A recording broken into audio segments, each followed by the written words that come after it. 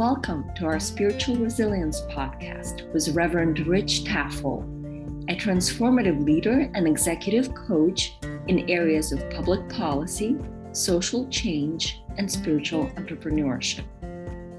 We understand that today's life and social challenges require a more holistic approach, including spiritual tools, thoughtful dialogue, and of course, community building. Join us in the conversation.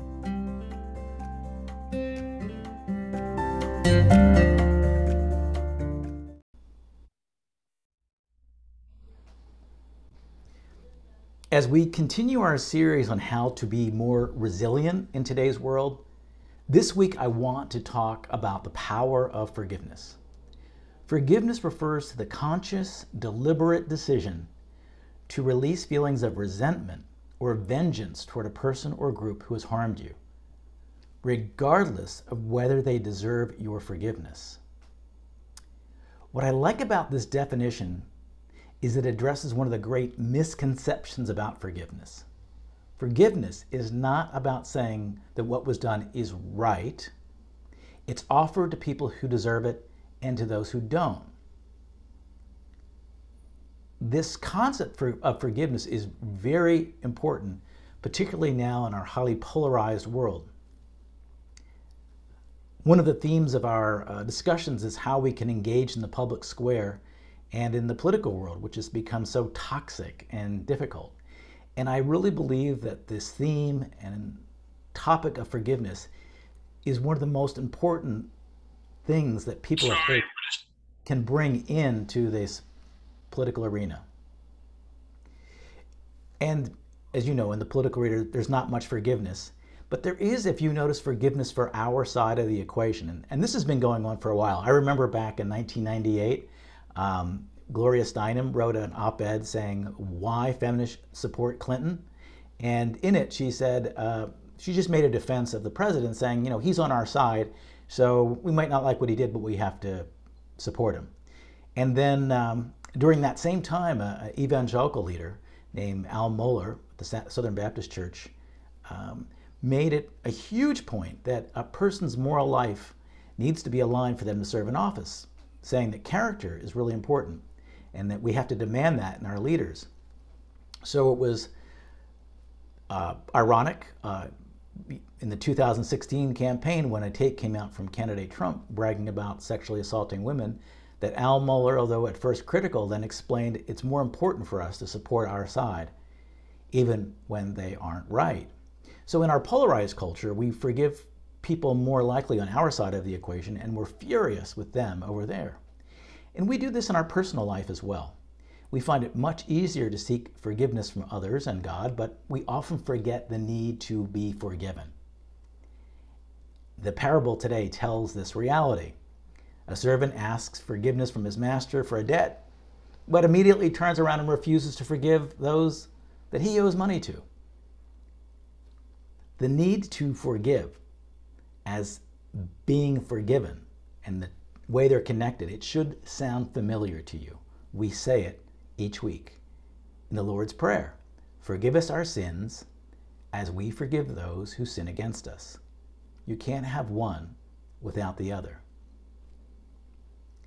We often say that in our tradition, it teaches that you really can't say you love God if you don't love your neighbor. Well, forgiveness works in a similar way. You can't say, God, forgive my sins, if you can't forgive others, because forgiveness is an act of love. Again, let me say it again. Forgiveness doesn't mean you're saying it's fine. It's not saying what you didn't matter. Didn't saying everything is good. And it doesn't mean to submit yourself to bad situations with people. You need to get away from situations where you're in danger or with bad folks. But you do have to forgive. Being a forgiving person means being brutally honest about what happened. And in that brutal honesty of what happened, still finding a way to forgive. Now, in our tradition, we're taught that God forgives us instantly. It's different than a lot of traditions. When we confess our sins, and we really mean it, we can be free of them. But many times we say that we're confessing our sins, but we're not really free of them, and so they cling to us. But God forgives us instantly and is a loving God. He holds no grudges, and he forgives the acts. It's only recently that I've realized how you view God impacts how you look at this topic of forgiveness. You might remember about 5 years ago, I planned a sermon on forgiveness, and I cited the reconciliation that had occurred that week between a man named Brant Jean, if you remember. He was an African American whose brother had been murdered by a white female police officer. And he forgave the white female police officer in the courtroom, if you remember, and hugged her. And Brant's mother at the time said, "I'm so proud of you, my son Brant. Your load is lighter." And I cited this in the newsletter and saying this is a great example of living out forgiveness. And I really like the mother's reference that when we forgive, we are letting a burden off of ourselves. We're freeing ourselves.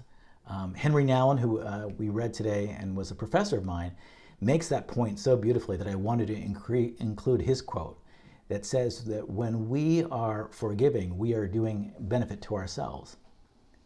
So that week of that sermon, you might remember my dear friend, Reverend Joseph Smith, wrote me ahead of time, and he said he disagreed, and he didn't think that forgiveness in this situation was appropriate because it didn't deal with the injustice and it didn't deal with racism.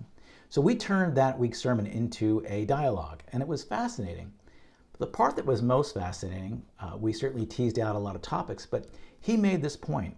He said that God doesn't forgive, and we shouldn't either at some point in our discussion. And I said, no, God forgives us. And he said, no, because when we die, we go before the judgment chair, and the judgment, if we lived a bad life, we will be thrown into hell and be tortured for eternity and for eternal punishment.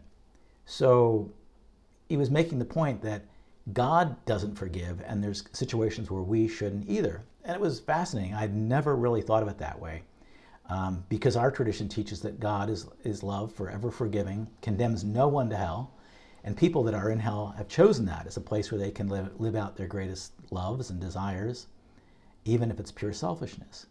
But what Joseph helped me see is that even how you believe in God can impact the way you look at forgiveness. And then later I came upon a study, and I was reading about the Middle Ages, where people held the view that they would not be forgiven by God at death, so they began punishing themselves on earth in a way to reduce the debt of sin that they had. So you might call it like a judgment debit plan that they sort of created by punishing themselves. So these are very, I think, strange views to look at God, but understanding our view of God impacts what we're trying to imitate. There's a meme that I've noticed on the internet lately. And I don't know if you're familiar with this famous picture of Jesus knocking at the door. And so it's Jesus knocking at the door, and it has little bubbles. So I'll just tell you what the bubbles say. So Jesus is knocking at the door. There's nobody on the other side, but a little bubble comes through. And the famous painting is that Jesus is knocking at the door to, for your life. It's from a text from Scripture. So this little meme, which was supposed to be funny, says, Jesus says, knock, knock, and the door says, person behind the door says, who's there? And Jesus says, let me in. And the person at the door says, why? And Jesus says, I must save you. And Jesus said, the person behind the door says, well, from what? And then Jesus says, from what I'm going to do to you if you don't let me in. So this is a meme. It's put out by an atheist group, but it does show the inconsistency, I think, that we cannot believe in a God of love and a God who forgives, and at the same time believe in a God who basically tells us that we need to believe in them or we'll be destroyed. So I thought it was interesting the way we understand God can impact the way we forgive others. So on this topic of forgiveness, we forgive others by the grace of God. That's where we get the power. And we are forgiving because we are forgiven. And we can forgive others because we have also been forgiven. So it's all connected. We cannot be forgiven if we're not forgiving others. So how does this impact our role about engaging with others and particularly people who hold different worldviews we've been talking about? I like to think of a theme I call pre-forgiveness when we go into dialogue or we go into difficult situations, and that is we need to go in forgiving the people we'll be engaging with before we even get there, because they will very likely offend us in the process.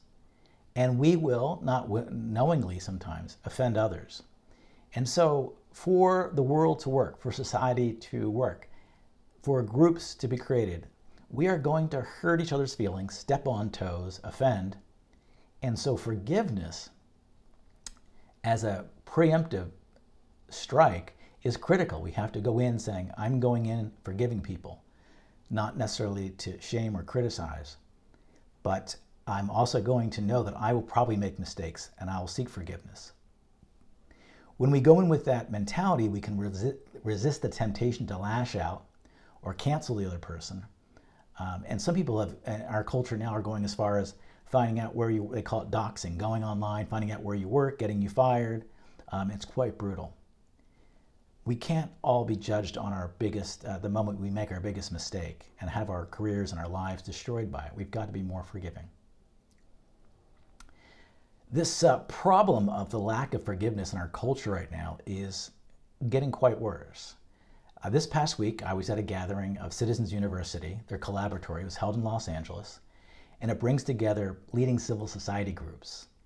And it's the organization that I went to in 2016 for the first time. I sat down to this lovely Korean documentarian who was showing her film, and we connected. And she told me she wanted to come to church, and well, the rest is history. Today, Annabelle Park is our church president, and that happened at Citizens University. So you can see why I like going to this group.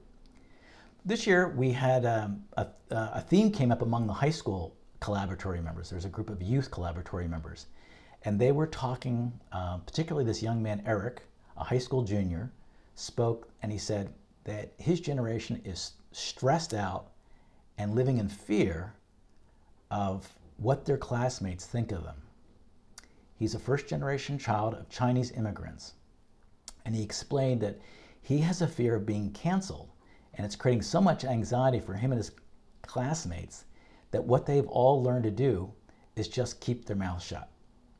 He pointed out that in his school, it was pretty clear what the party line was, and he felt bad, he said, for anyone who crossed it. So this lack of forgiveness is having a huge impact, and it's really creating anxiety for particularly younger people, and we need forgiveness brought back in. So I asked Eric, what are the issues that you're most afraid of talking about? And he didn't want to tell me. He was so afraid. And then I just guessed, and I said, is it LGBT issues? And he said, yes. I said, was it around race and racism? He said, yes. Then he chimed in, it's also about pro-life, and there's people in our school who favor Trump, and if they say it, they'll get canceled. And then he added, I'm very progressive, by the way. So Eric speaks for many of us in our culture now who are afraid to speak their mind in the public square because we've lacked this sense of forgiveness. We're not looking at people's best opportunities, we're looking at them in the most judgmental light. So this age-old spiritual wisdom of forgiveness and what I'm calling pre-forgiveness needs to come back into the public square, and it will help us reduce polarization.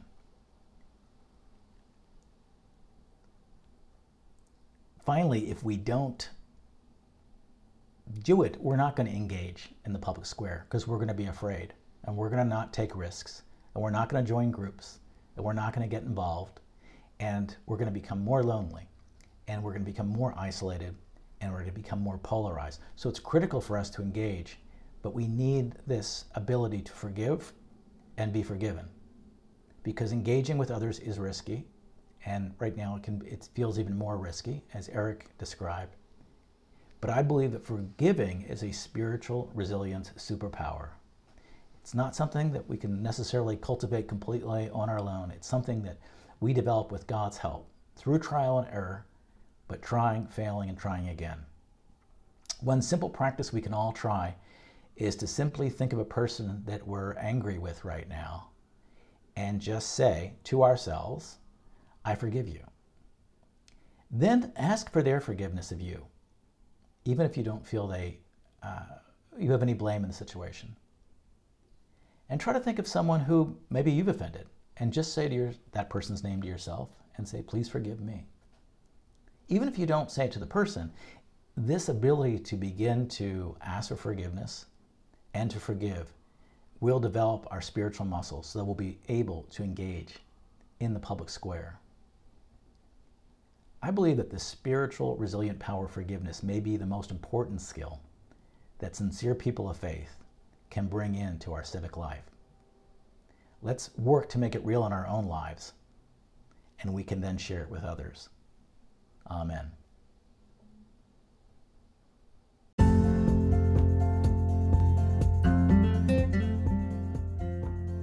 We hope you enjoyed this episode of Spiritual Resilience Podcast with Reverend Rich Tafel. We invite you to reach out to us with your questions and comments, as well as proposed topics for discussion. Sending you love and light. Till next episode.